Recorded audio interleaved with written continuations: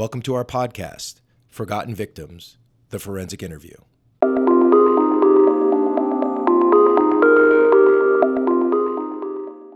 Forensic interviewing traditionally has been associated with child victims. Over the past decade, there's been an evolution in the field of forensic interviewing where it's being applied to vulnerable victims of all ages, forgotten victims, victims with disabilities, mental health disorders, and older adult populations. I'm Stacey Whitney, and I'm joined by Scott Modell. Hey, Scott. How's it going, Stace? Going good. So on today's episode, we are going to be talking about individuals with intellectual disabilities. And one of the first things that I think is going to be important for us to cover, Scott, is language, because we hear a lot of terms when it comes to people describing individuals with intellectual disabilities. And sometimes those terms can be either confusing or really not properly represent the person that someone's trying to describe. So one that we hear often that I think we should start with, and then of course we can talk about others. But the first is it's actually an acronym that we hear a lot, which is IDD. So I'm curious about your thoughts on that and what you think we can do as far as language goes with talking about people with intellectual disability. Yeah, lots of thoughts on that. It's like when I'm driving, I'm a very thoughtful driver. I have a lot of thoughts on the other drivers. At least that's what my wife tells me. But yeah, you didn't know I was going to throw that out there, right? Well, it came up the other day. Lots of thinking. Yeah, lots of thinking. But no, so, intellectual disability is the term, since 2006, the Journal of Mental Retardation changed to the Journal of Intellectual Disabilities, Intellectual and Developmental Disabilities. In 2007, Rosa's Law was passed to change the term in the federal, guidelines in federal law. And before intellectual disability, sort of the mild, moderate, severe, it was the term mental retardation, mild, moderate, severe. And of course, that term became very pejorative. Mm-hmm.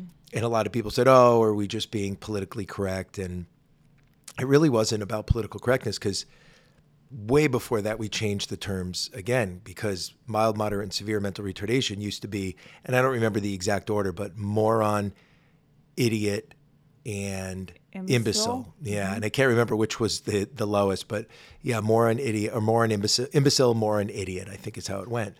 So those became pejorative, mm-hmm. and now most people don't even connect that to. I mean, it's hard enough being a kid, an adolescent, an adult with an intellectual disability, than having that be associated with what people, when they use the term, that's so retarded, they mean it as stupid, funny, weird, awkward. So, right. So we moved away from it, and largely people use intellectual disability now.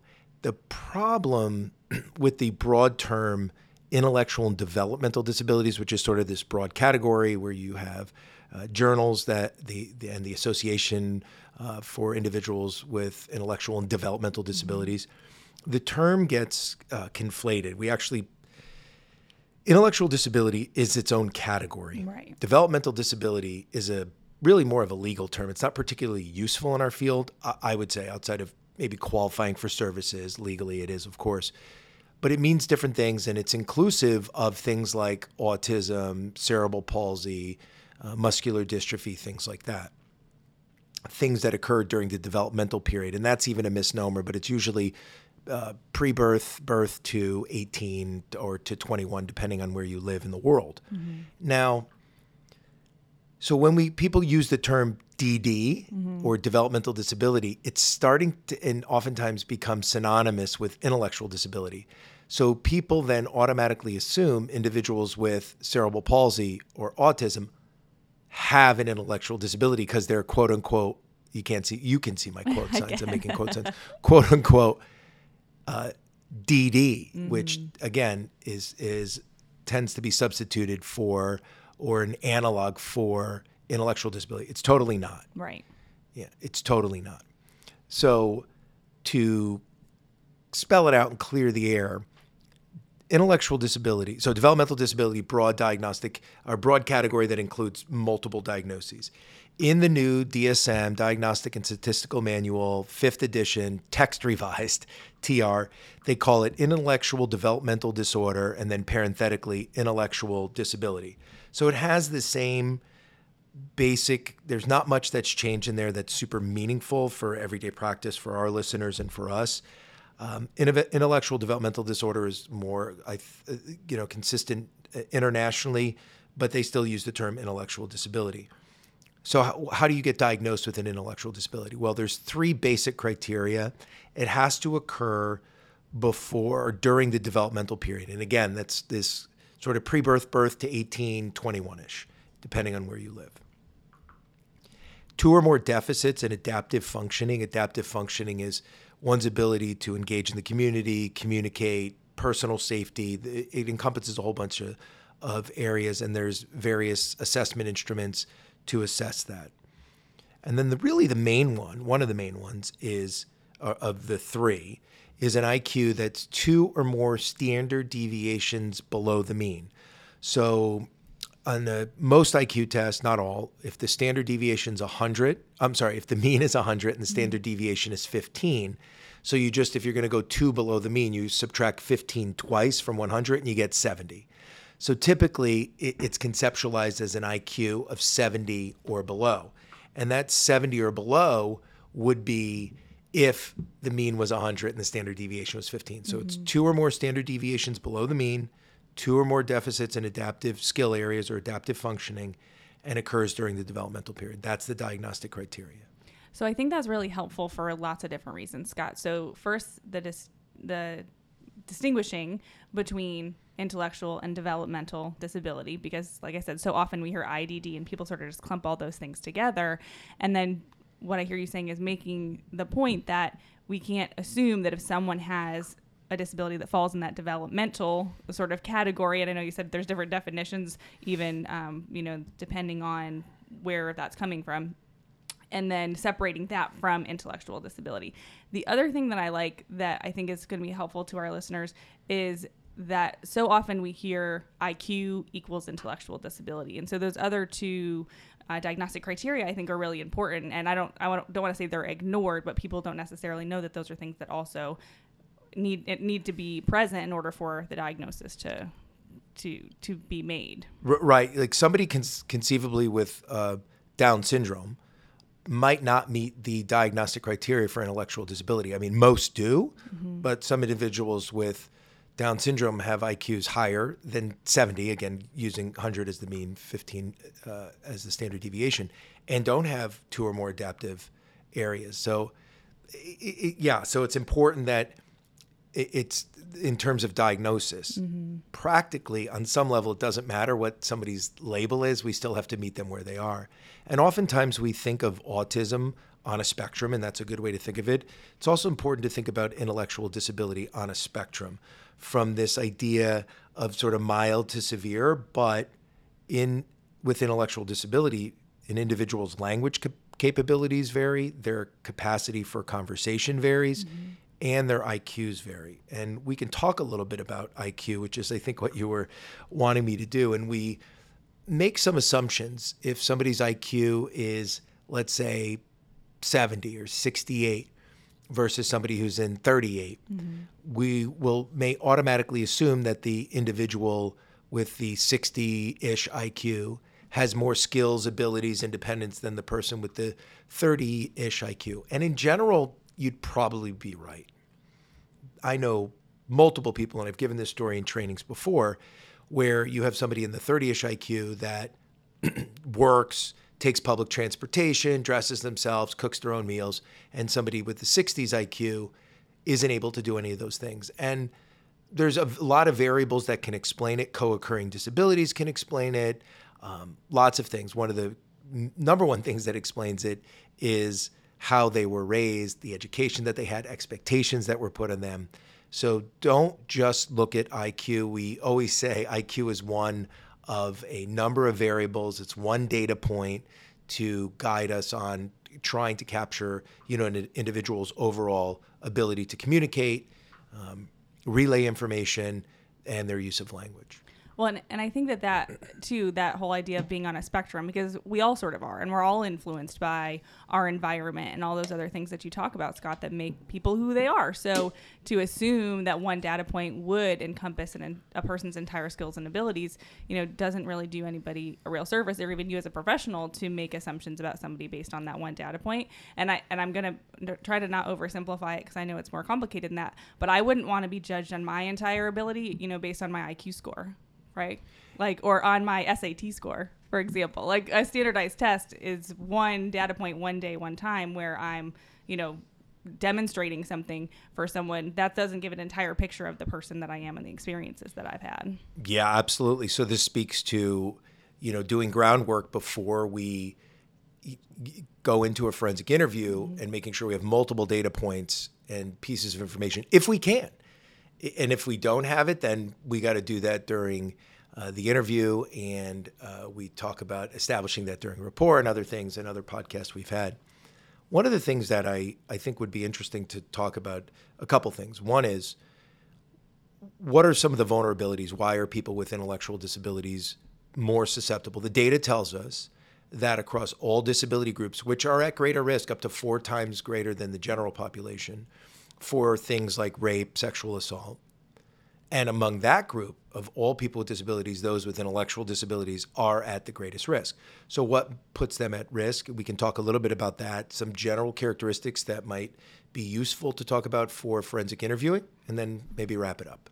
So I think that's great, because knowing what the risks are can help us in our interviews and investigations, ultimately, knowing where, offenders maybe are seeing the vulnerabilities and exploiting them, because we know that often that's an intentional behavior. So yeah, I think it'd be great for us to talk a little bit about that. So what are some of the vulnerabilities and increased risk factors for this population? Yeah, there's a number of them. I mean, most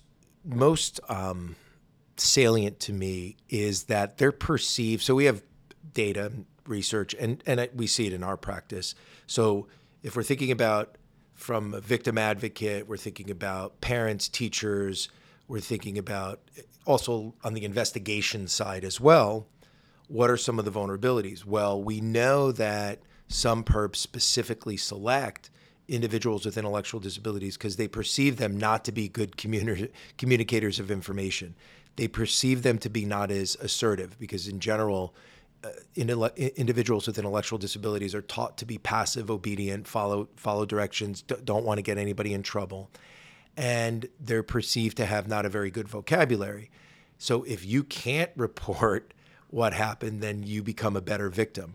And again, among all groups, those with intellectual disabilities, but throw in somebody who doesn't speak, it doesn't communicate vocally through speaking, they're at the greatest risk for victimization.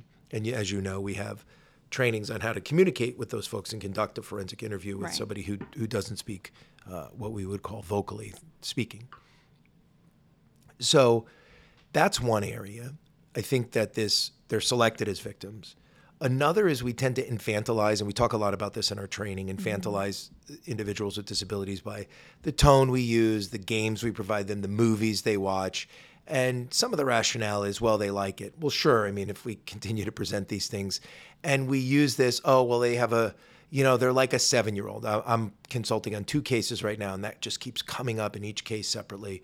Oh, they're like a 7-year-old or an 11-year-old or a 5-year-old. And there's nothing really useful about that, because there's no universal understanding of what we mean by a 5-year-old or brain of a 5-year-old or functions like a 5-year-old. Because first off, all 5-year-olds are not the same. Secondly, what do we mean by function? What do we mean by brain of?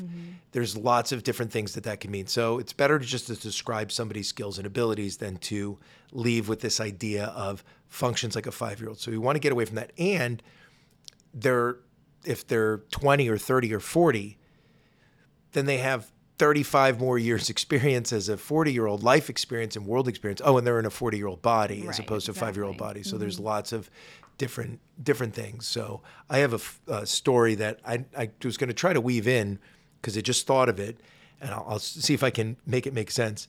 I heard a story where there was an adult, and I don't know if you know this, but adults masturbate, Stacey. So did like know both that. male, female, and people masturbate. And people have hormones. Biology's a thing, right? Regardless of Yeah, ability. people have hormones. Right, Yeah. they sure do. Regardless of where you fall on any spectrum, Exactly. people have hormones. So people do masturbate. Well, anyways, there was an adult, and sometimes people will choose inappropriate places to masturbate. I mean, I think, what was that guy on CNN masturbating during a Zoom meeting? Whatever. It happens to all people. It happens to all people. I'm not trying to pick on the guy, but it happens to all people. Well, this adult with an intellectual disability was masturbating in the bathroom at his day program, and the worker there said, he can't be doing that. And sure, we can argue that it's not appropriate to masturbate at work. But she said, well, he has the brain of a 5-year-old. And the response was, yeah, but his penis is 28. Exactly. So you knew that story. You knew that was coming. So that's a good way. I think that's a good way to think about it. Well, enough talk about masturbating. Let's go into, so this infantilization, thinking of them as infants or children. So when we think of them as like really young, like, oh, brain of a 3-year-old functions a 5-year-old. Again, that's useless. Then we tend not to think of them as sexual beings or needing to talk to them about sexuality. And then that can put them at risk for victimization if they don't know what constitutes abuse, if they don't know healthy relationships or boundaries. If no one ever said to them, hey, it wouldn't be okay for someone to touch you in this place, or, shouldn't be asking you to do this to them, and that wouldn't be okay in whatever circumstances. Exactly. And it gets critically important if the individual needs assistance with some activities of daily living like toileting and dressing and so forth, where somebody may have to touch parts of their body for hygiene to understand the difference. Well, and the other part of that also becomes confusing if we're talking about individuals with intellectual disabilities that are adults, thinking back to our episode that we talked about consent. So just because someone has a disability doesn't mean that they can't consent to those activities either. So there's the distinction. Are you sure? Yeah.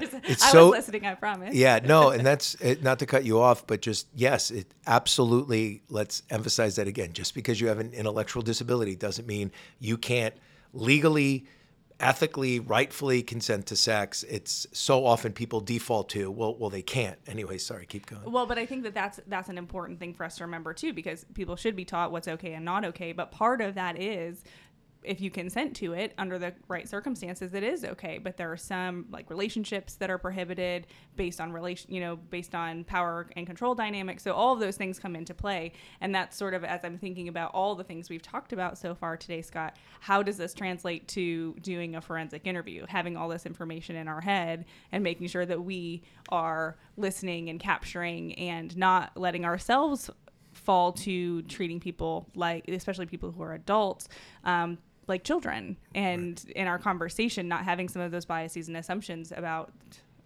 that they would maybe present like a child or have the same wants and desires as a child because they're an adult. Yeah, first off, get some additional training if you can. Mm-hmm. There's lots of training to offer. Obviously, we offer trainings, but there's others. The more training and experience you can get, the better. But in general, a couple things to think about.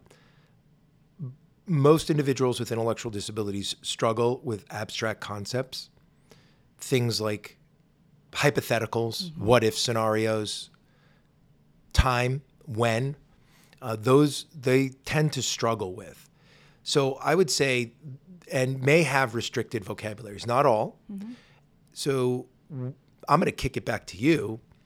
Having somewhat of a restricted vocabulary, meaning 3, 4-word, 5-word sentences max, and struggling with abstract concepts. So what are some suggestions on how to, and I already know because we would do some of these with a younger child, but let's say somebody's 28 or 58 or 68. We don't want to talk to them like a child. We don't want to do a child interview, but some of the same strategies we can pull from and use.